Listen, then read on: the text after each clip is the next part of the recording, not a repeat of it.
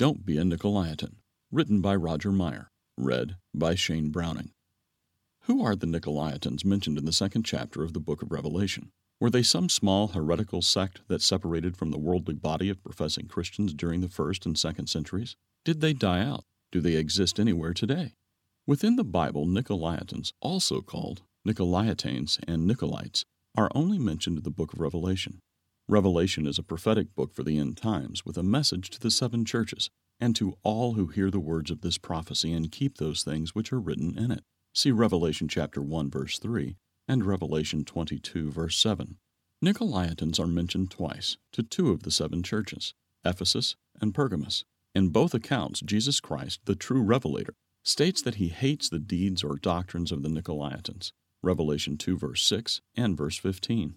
Various church historians and those called church fathers, because they wrote about the religion of Christianity in the early centuries after Christ and the apostles, offer their opinions concerning the Nicolaitans. That the Nicolaitans were heretics, they all agree. Some say Nicolaitans were followers of Nicholas, one of the first 7 deacons mentioned in Acts chapter 6 verse 5.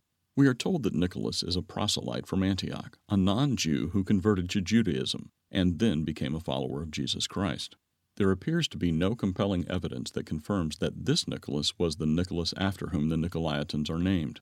The message to the 7 churches in the revelation of Jesus Christ to the Apostle John in Revelation chapter 2 and chapter 3 states that the Ephesians hated the deeds of the Nicolaitans, but Pergamos is reproved because it had some who held the doctrine of the Nicolaitans, who are compared to those who held the doctrine of Balaam.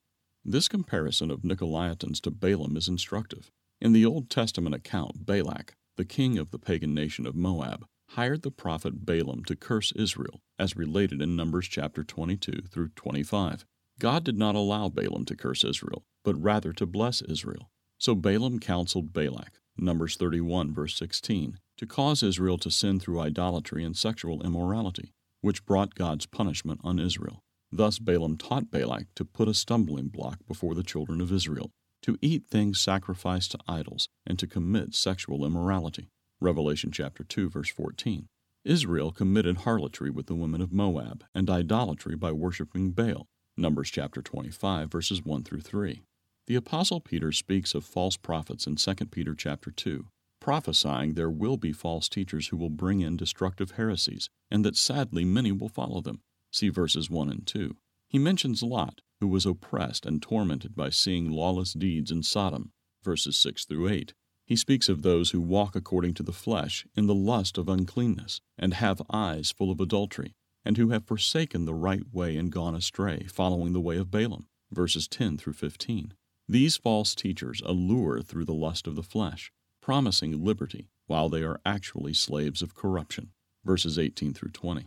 Jude also speaks of those who crept in, ungodly men who turned the grace of our God into lewdness, Jude chapter 1 verse 4, and did not believe, having given themselves over to sexual immorality, and gone after strange flesh, verses 5 through 7. They walk according to their own lust, walk according to their own ungodly lust, verses 16 and 18.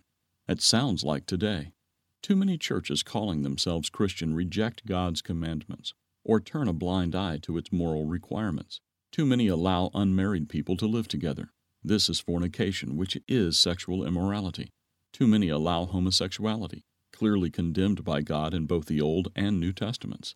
This rejection of God is idolatry because they no longer worship Almighty God or obey His commandments. They are instead following a false god. Don't be a modern-day Nicolaitan. Worship and obey the one true God of the Bible.